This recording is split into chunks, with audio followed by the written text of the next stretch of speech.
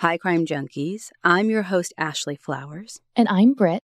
And today, I want to talk about a theme that's been pretty consistent on our show since almost day one. October is Domestic Violence Awareness Month, but this year, with the COVID-19 pandemic, the conversation is a bit different. Domestic and intimate partner violence statistics have taken a scary turn as public health measures designed to stop the virus from spreading have left victims isolated. The National Domestic Violence Hotline reported a 15% increase in their contact volume in April 2020 compared to the year before. With the pandemic piling on and added stress and financial uncertainty all over the globe, some suffer through lockdown with their abusers, while others are unable to access vital services like courts and therapy. Though the stories I have for you today aren't directly linked to COVID-19, I think it's important to keep that statistic in mind. What was already happening is happening now more than ever. But the cases I have for you today were actually recommended to us by some of our fan club members who reached out and asked us to shed light on two women who never met in life, but who share similar experiences and met similar tragic fates.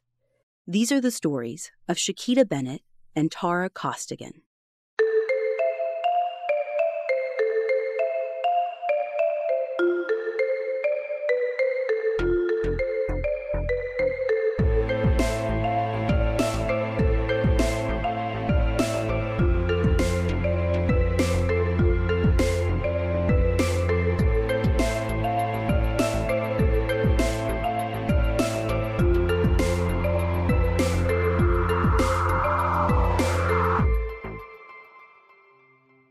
In the summer of 2013, a young woman in Chicago's South Side named Shaquita Bennett is looking to take her life back. She's finally ready to break up with her boyfriend, this man named Deshaun Johnson, and put their volatile relationship behind her once and for all. Instead of respecting Shaquita's choice and leaving her alone to move on with her life, Deshaun reacts badly. None of this behavior seems to be new after Shaquita ends the relationship. Her mom and some other family members date allegations of Deshaun's behavior as far back as 2010, so like 3 years before this has been going on. But after the breakup, Deshaun allegedly starts stalking her and making threats. And before that summer is over, Shaquita starts to fear for her life. She knows she can't handle this alone, and so on August 19th, 2013, she gets the courts involved and files for a protection order to keep Deshaun away from her. According to Tom Schuba's piece in the Chicago Sun-Times, Shaquita writes in her application that not only is Deshaun threatening her, but he also has guns, plural. Obviously, someone just having access to firearms doesn't mean they're going to kill you, but the numbers around guns and intimate partner violence are legitimately horrifying. Like, did you know that the National Coalition Against Domestic Violence says that just the presence of a gun in a domestic violence situation increases the risk of homicide by 500%? Oh my God, I had no idea. Yeah, well, Shaquita's request for a protection order against Deshaun is actually granted that same day she applies, on August 19th. Now, there isn't a huge amount of information out there about Shaquita's story, so I'm not able to tell you from my research if she gets any kind of break from Deshaun after getting this order. But I do know for sure that at some point, the stalking starts again. The threats, the harassment, the constant fear for her safety don't go away or taper off. The abuse Shaquita's suffering from just keeps getting worse. And it gets so bad that she takes a leave of absence from work and moves out of her apartment in the hope of getting away from Deshaun. Shaquita's nightmare continues for years. And finally, on July 5th, 2016, she has to file for another protective order.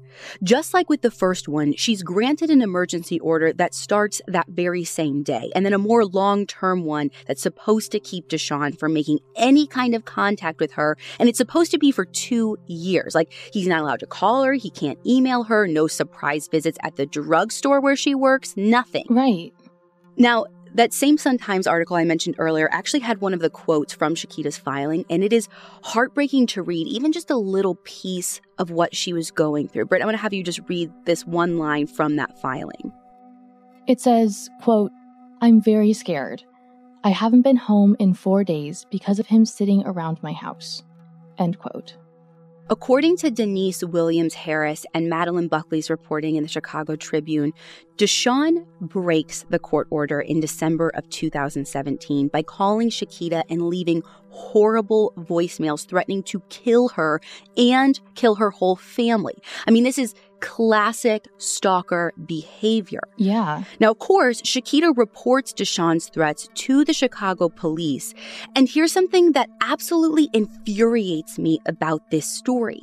Instead of going to arrest him right away, because, again, he violated the court order. Right. Deshaun doesn't get picked up by police until sometime in January of 2018. I'm sorry, what? Yes. And that same month, Shaquita moves again because he won't leave her alone. And this time she moves to the South Shore neighborhood on the south side of the city.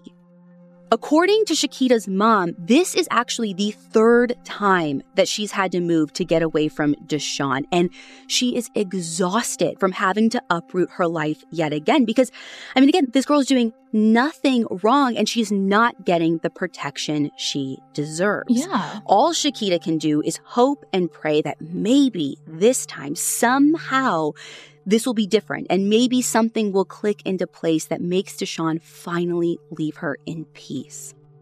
Now, once Deshaun is finally arrested in January, he's held on $10,000 bail. But after that amount gets cut in half to $5,000, he gets out of prison and goes right back to the same behavior. Matthew Hendrickson reported for the Chicago Sun-Times that Shaquita gets over 30 creepy voicemails from Deshaun after he's released. 30! And 4 of those messages, he's explicitly threatening to kill her. As if that's not bad enough, on March 5th, 2018, Shaquita also has to deal with him showing up at the pharmacy where she works during her shift. And this is what's so frustrating to me. Like, she can't leave. Like, even though this is a public place, even if it's early, like, it might not seem like a scary situation to someone. They might say, like, oh, well, you know, you're around people. It's safe, you know, whatever. But this woman has moved 3 times to get away from this guy. And, I mean, what's she going to do? She can't tell her boss, like, oh, sorry, someone's here. I can't do my shift. Like, he's basically threatening her job. Like, you either leave and you could get fired and have no income, or you have to sit there and just take the harassment from this guy who's been stalking you for years. Now, at this point, Shaquita wants to press charges, and she does call police to file a report as soon as she can, which is about 11 a.m. that same day. But here's the thing that makes me so mad. The Chicago police almost get, like, victim blamey about it at this point. Ugh. A spokesperson for the department talked to Matthew Hendrickson, and this person basically, like, their defense, because obviously, like, nothing happened. Like, she wanted to press charges, but it doesn't really go anywhere. But this person's like, well, you know, she made the report over the phone. Well, wait, are they complaining that she just didn't file the report in person? Yeah, that's what it seems like. Oh my God. And they even continue to say, well, you know, she didn't call 911 right away, which I don't know if they're trying to say, like, clearly it wasn't an emergency. But again, like, she is at work. She's at her place of business. Like, if she did leave to go call police right away and take the time to fill out a report in person when she's supposed to be on the clock, like, again, she could have gotten fired. Yeah, and I remember reading on the National Domestic Violence Hotline's website that something like 96% of domestic violence victims who are employed have problems at work because of the abuse that they're suffering. Yeah. And yet, over 70% of employers, at least here in the States, don't have any formal policies or programs to address this sort of workplace violence. Yeah, there's like no protection in place at work, which is a terrible problem in and of itself. But then to know that that's the case here and then have police say, well, you didn't call soon enough and you called and you didn't do it in person because, I mean, her hands are tied. I could go in circles. Her hands were tied. And it just kind of shows you how domestic violence isn't taken anywhere near as seriously as it needs to be and how economic abuse, I mean, that's basically what this is. This is what Deshaun is doing to her, like already makes a bad situation that much worse. Right. Not only is he threatening her physically and with her life and the lives of her family, he's threatening her way of life to a certain extent. Right. All Shaquita is left to do is just hope and pray that police will act. But what they do instead sets off a chain reaction with devastating consequences. Police don't arrest Deshawn again for violating the protection order again by showing up at her workplace. And to make things even worse, according to reporting in the Chicago Tribune by Madeline Buckley, David Jackson, and Paige Fry, Shaquita's mom claims in a lawsuit that even though Shaquita's adamant that she does want to press charges, the Chicago police don't follow up with her or do anything to investigate her claims. Wait, what? She's doing everything she's supposed to be doing, but the people in charge of the system still aren't participating with her. They aren't willing to work with her. I know. What is she supposed to do? Like, she's going through all the correct avenues, the right pathways to not just even get justice, but protect herself. Right. And I mean, Deshawn, this didn't just start, right? Like, he has been raising red flags right and left for years. Yeah. And you know, the statistics around Black women specifically and domestic abuse really show what Shaquita is up against. The National Coalition Against Domestic Violence reported that a whopping 45.1% of Black women will experience intimate partner violence in their lifetime, and that an estimated 51.3% of homicides committed against Black women are related to intimate partner violence. I mean, with stats that high, again, for them to not be taking this seriously, I mean, here she is. Shaquita is pleading for help, and it just goes completely unheard. When Deshawn finally goes to court on March 13th, 2018, Shaquita breathes a sigh of relief when he actually pleads guilty to violating the order of protection. But it doesn't last for long. Her heart drops when he's actually sentenced. The only punishment he gets for pleading guilty to violating the protection order is 5 days of time served and a year of probation, and he's ordered to go to domestic violence counseling. Now, after, how many years of this behavior? Right, and multiple violations against the protective orders, right? Right, and he doesn't have to wear an electronic tracker or anything. Like, her family says that Shaquita specifically requested that Deshawn be monitored, but the Illinois State's Attorney's Office claims that they don't have any record of that request. Regardless of whether or not this request ever existed, it doesn't change the fact that Deshawn's basically free to go about his life. And he's allegedly violating the order again just 4 days after he's been sentenced. What? Yeah. As you can imagine, Shaquita is left feeling exhausted. She's left feeling like she's out of options. And she starts thinking about, honestly, leaving Chicago for a little while just to come over to Indiana and work and, get her commercial driver's license. She's trying to figure out a way to get him to leave her alone. But before Shaquita can make that move, her worst fears come to life. On the morning of April 5th, 2018, less than a month after Deshawn pled guilty to violating that protection order, he allegedly shows up at her apartment building. There's video footage from the back of the building that shows a man identified as Deshawn taking something out of his waistband and going up to her. Matthew Hendrickson's Sun-Times piece reports that the footage shows Shaquita and the man believed to be Deshawn going through the lobby and up to Shaquita's apartment on the second floor. By 10:15 a.m., Shaquita has been murdered. According to Lisa M. Esquivel-Long's piece in the News Sentinel, she's shot twice in the back of the head and is found dead in that very hallway of her building, less than 40 feet from her door. She was just 31 years old when she died. 15 days later, on April 20th, Deshawn is arrested at his brother's house in Fort Wayne, Indiana, on suspicion of Shaquita's murder.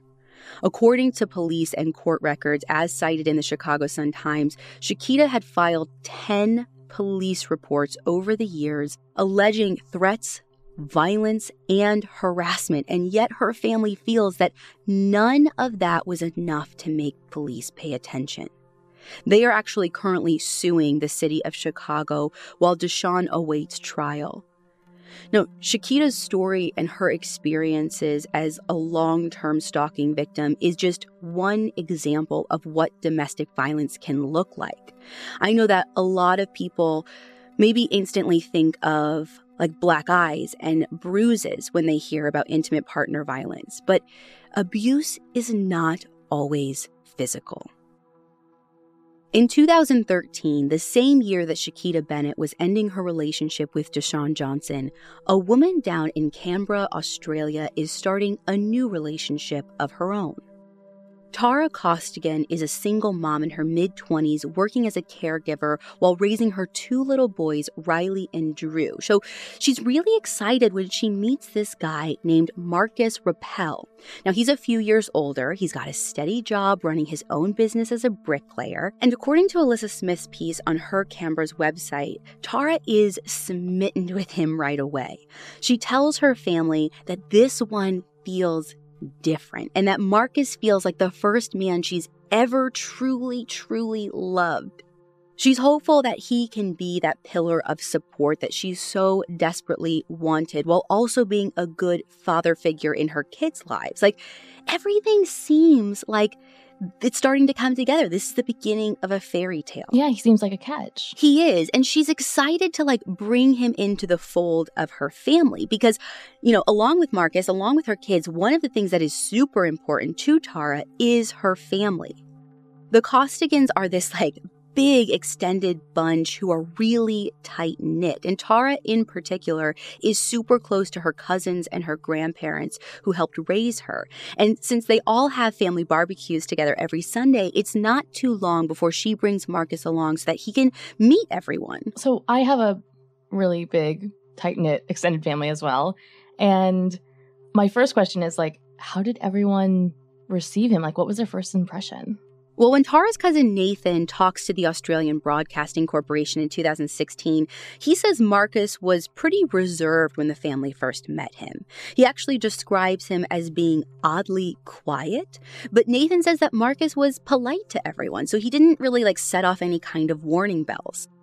Even being quiet is nothing that you can't write off as just jitters over meeting someone's family for the first time, that's... I was gonna say, that seems pretty typical for meeting the family. Yeah, especially when you're talking about such a big extended family. But right. Something I found really interesting in that same interview is that Tara's grandma, Margaret, says that there was just something about Marcus from day one, something that she couldn't quite put into words, that just didn't sit right with her. And right away... I'm telling you, grandmas always know. Grandmas always know. It's so true. Now, right away, Margaret's intuition starts sending her warning signs about this guy. Nothing in my research mentions if the family says anything to Tara right away. And from the outside, she seems over the moon. So they kind of just accept her choices and life goes on for all of them. But before too long, they start to see some pretty clear-cut warning signs of trouble. Margaret notices that Tara stopped calling her and texting her like she used to, and that she starts distancing herself from the family, which is super out of character for her. And it's one of the earliest signs of abuse to look for. The One Place Family Justice Center calls isolation one of the earliest forms of abuse in unhealthy relationships because it creates dependence, usually on the abuser, and it makes it harder to get help. And I can't stress this enough. This is an early warning sign that is so important to look out for because this is often an abuser's first tactic, like they said. I think we touched on this a little bit on our Expert on Domestic Violence episode. Yeah, definitely. But this is what abusers do first. They do it slowly and subtly. They kind of convince you that your friends don't care about you, that they're bad influences. Basically chip away at your independence. Yeah, your family never really loved you the way that they do. Your family doesn't want what's best for you. And slowly, you're alone until the only person in your life is your abuser. And by then, when things get worse, when they escalate, as they often do, often victims feel like they have no one to turn to. But this is so important, and I want everyone to hear me. If you are someone who has felt pushed out by a loved one in an abusive relationship, do not give up on them. They may not call you back. They may not text you back. They may have said hurtful things. Hurt people hurt people. Like, you don't have to force a relationship when they aren't ready for one. But be there when they are. And find a way to tell them that your door is always open when they're ready, because you never truly know what's going on behind theirs. And for anyone who feels like they're the person in the abusive relationship, if you feel like you've pushed everyone so far away that only your abuser is left, you are not alone. Never feel like you can't go back to those that you tried to push away, because I bet my bottom dollar that they still love you and they want you back more than anything. And I'm sorry if this is like a little bit... I'm tearing up too. You're fine. It's a little bit of a tangent, but this is something that like hits really close to home, because I think we've both been in the position to want to reach out to someone who continues to push us away. Well, yeah, I've watched this unfold for someone that like I deeply care about. And I know like I'll always be there for them. And if like one single person hears this and realizes that they aren't alone, like this is why we do this. You are not alone. So to get back to the story, Tara's isolation isn't the only thing her family notices to begin happen in her new relationship. Within 6 weeks of when Tara and Marcus start dating, her Aunt Maria starts to notice that things are off, and those warning signs only get stronger. You see, Marcus is a jealous boyfriend, very jealous, and he keeps accusing Tara of lying to him about being unfaithful in their relationship, even though there's absolutely nothing to back up his claims. He's super paranoid, and as the relationship progresses, his claims keep getting more and more extreme, and his rage escalates. But again, it's important to note, he never hits her. He isn't physically violent. He is just emotionally abusive. Now, aside from his jealousy, Elizabeth Byrne and Susan McDonald also reported for the Australian Broadcasting Corporation about another huge red flag in their relationship. Marcus is abusing steroids and crystal meth. Now, obviously, not everyone who has substance abuse issues turns into an abuser, but those with a dependency are 6 to 7 times more likely to be abusive compared to people who don't abuse drugs or alcohol. Tara knows about Marcus's drug use, and she actually teams up with his mom and his sister to try and get him help.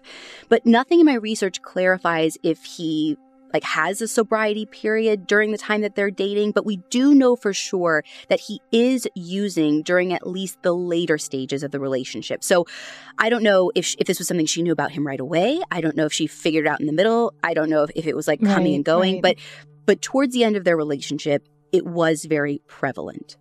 Within a year of when Tara and Marcus started dating, pretty much her whole family is aware by that point that this is a bad situation.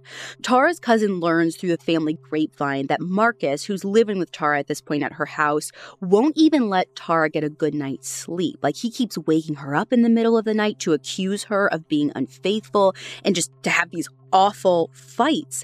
And it's a mess. And since Tara's kids are living under the same roof, they of course hear all of this happening. So that, wholesome parental influence Tara wanted for Riley and Drew is honestly this guy's doing the exact opposite of what any loving partner should or would do. I mean, he's lashing out verbally at Tara, threatening and name calling. But to make matters worse, by the middle of 2014, Tara is pregnant with Marcus's baby. So is this a possible case of reproductive coercion? Because that kind of seems like it would be right in Marcus's wheelhouse. Yeah, I wasn't able to get, because I had the same thought too, but I wasn't able to get any kind of clear answer on that. And nothing in my research mentions what kind of family planning they were doing, to be honest. So I don't know. I mean, I think it's something that we've seen in a lot of domestic violence cases. I think it's something that's definitely possible, but nothing that I could prove. Now, At this point, seeing all the stress Tara's under, Tara's sister Ricky and her boyfriend Bryce actually move in with her, Marcus, and the kids to help out with everything while Tara's pregnant. During this time, Ricky gets a front row seat to witness what everyone else in the family sees, that Tara's being verbally abused. Now, Ricky's actually in that same Australian Broadcasting Corporation interview that I talked about earlier with her cousin Nathan and their grandma Margaret. And she talks about what she saw living under Tara's roof and how one night during one of the arguments, Marcus was like cracking his knuckles and told Tara something like, "If you don't stop talking, it'll be the last thing you ever do." The last straw for Tara finally comes at the tail end of her pregnancy after yet another fight when Marcus spits at her, threatens her life, and uses some horribly gross misogynistic language that I'm not even going to repeat. And something about this one fight takes Tara to her breaking point. And with her family's unwavering support, she ends the relationship and actually kicks him out of the house. But just like I talked to you about with Shaquita, ending the relationship doesn't stop the abuse. And that is so common, too. We've said this before. The end of a relationship is actually the most dangerous period for survivors trying to get out of abusive relationships. You know, as the abusers see and feel the control over their victims being threatened, the risk of homicide goes up. Exactly.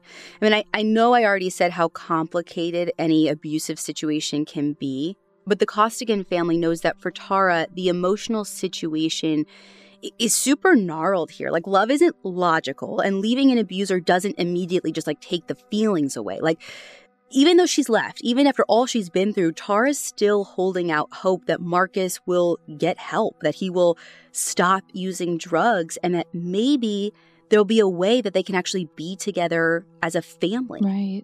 According to the Australian Broadcasting Corporation, Marcus rebounds almost right away by getting back together with a former girlfriend, and he gets this former girlfriend pregnant.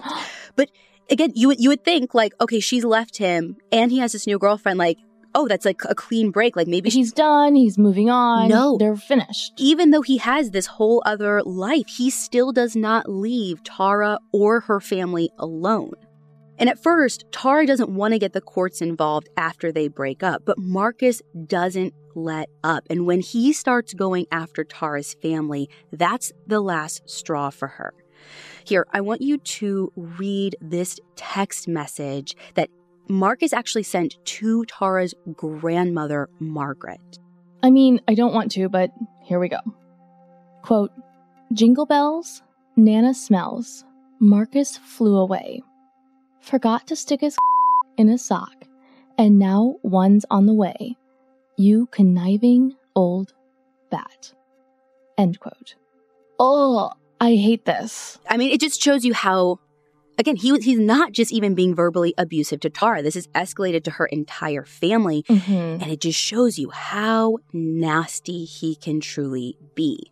And when Tara sees this, she's understandably horrified and grossed out. And so to protect the people that she loves most, she decides to make the leap and file for a domestic violence order, which in Australia, I think basically like their equivalent of Shaquita's protection order that we have here in the US. It's usually abbreviated DVO. Okay. But before she can get the paperwork filed, Tara's life changes forever. Tara goes into labor before she can finish all the required steps for getting her domestic violence order. So there's nothing legally in place to keep Marcus away from her or any of her family members. Despite this being a super stressful pregnancy, Tara actually gives birth to a healthy, beautiful baby girl that she names Ayla. But what should be a happy time soon takes a dark turn because, according to Charlotte Karp's reporting in the Daily Mail, as soon as Marcus finds out the baby's been born, he shows up at the hospital with his mom and makes a huge scene, like screaming that he knows all about Tara's other men. She doesn't have other men, though. I know, but this is how deep his issues actually go. And at this point, he's in the hospital screaming all of this, right? So it's not just Tara's family that are witnessing this. According to that 2018 Australian Broadcasting Company article, midwives and social workers at the hospital where Tara has her baby notice that Marcus's behavior is way out of line, and they advise her to go through with getting the DVO. Oh, wow. Now, she knows Marcus is going to be upset, and she's trying to be understanding about it and make sure that, he knows he'll be allowed to see their daughter. So instead of waiting for the court system to, just serve him the order, Tara decides to break the news to him herself.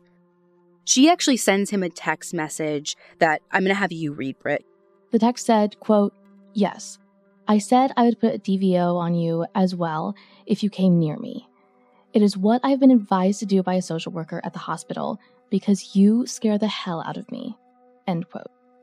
1 week after having her first daughter, Tara finishes what she started and gets her domestic violence order. She tells the court that she's terrified that Marcus is going to show up at her house and do something awful. Tara's family is relieved that she got the order, but they're as nervous as she is about what Marcus might be capable of.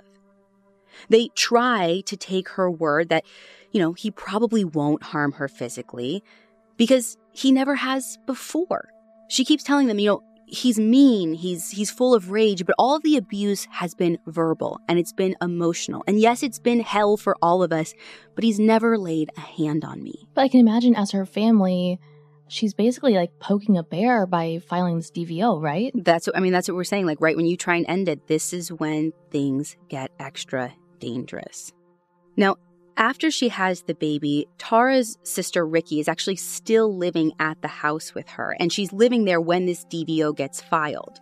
So one afternoon, Ricky and her boyfriend are at home with Tara, Ayla, and both of Tara's sons. And this is the afternoon of February 28th, literally the very next day after Tara gets her DVO. Security footage from the neighborhood shows a white utility vehicle driving up and down the road past Tara's house. The same car, just again and again, slowing down in front of Tara's house. And the driver is Marcus Rappel. At about 3:40 p.m. that afternoon, while Tara's in her bedroom breastfeeding her baby, her sister Ricky hears this smashing sound. At first, she thinks it might be Tara's boys playing outside, but when Riley and Drew run towards her screaming, she knows that something much, much worse is happening here. And there, in Tara's house, in full violation of the DVO, is Marcus, and he is holding an axe. Everything from that point on happens so fast. Tara is running away from him, clutching her infant daughter to her chest as she tries to make it safely to the laundry room.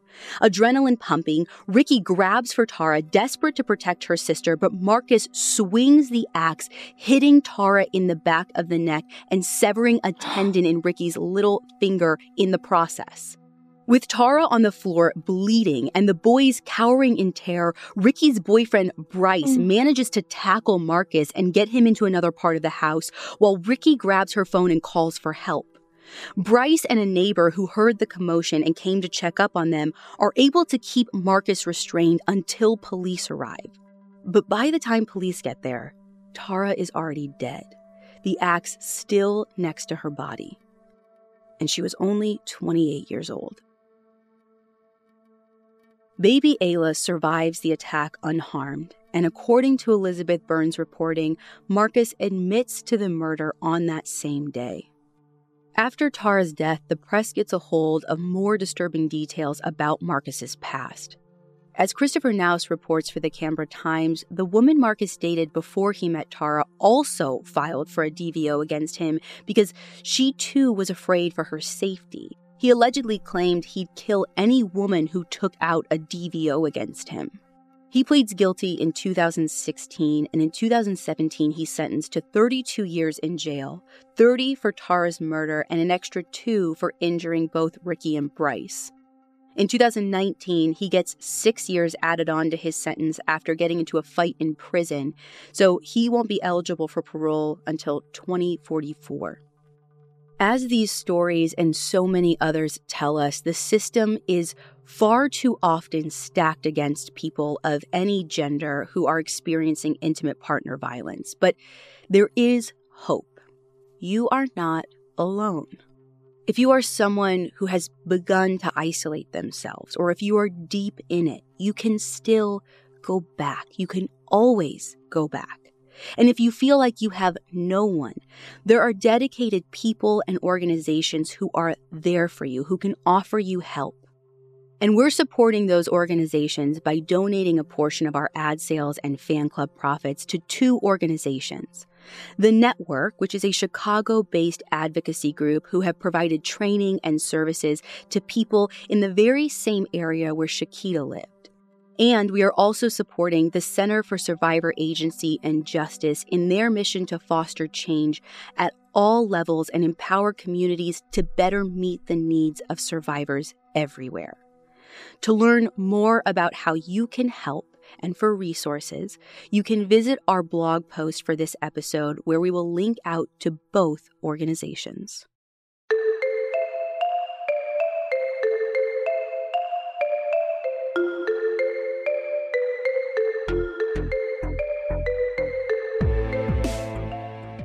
Again, to get links to both of those organizations and to see pictures and our source material for this episode, you can find that on our website, crimejunkiepodcast.com. And be sure to follow us on Instagram at crimejunkiepodcast. And we'll be back next week with a new episode.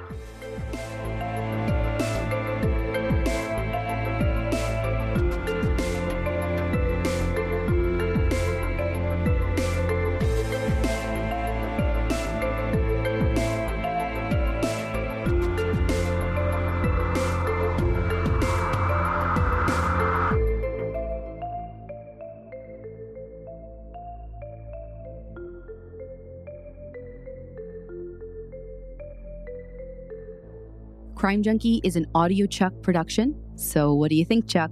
Do you approve?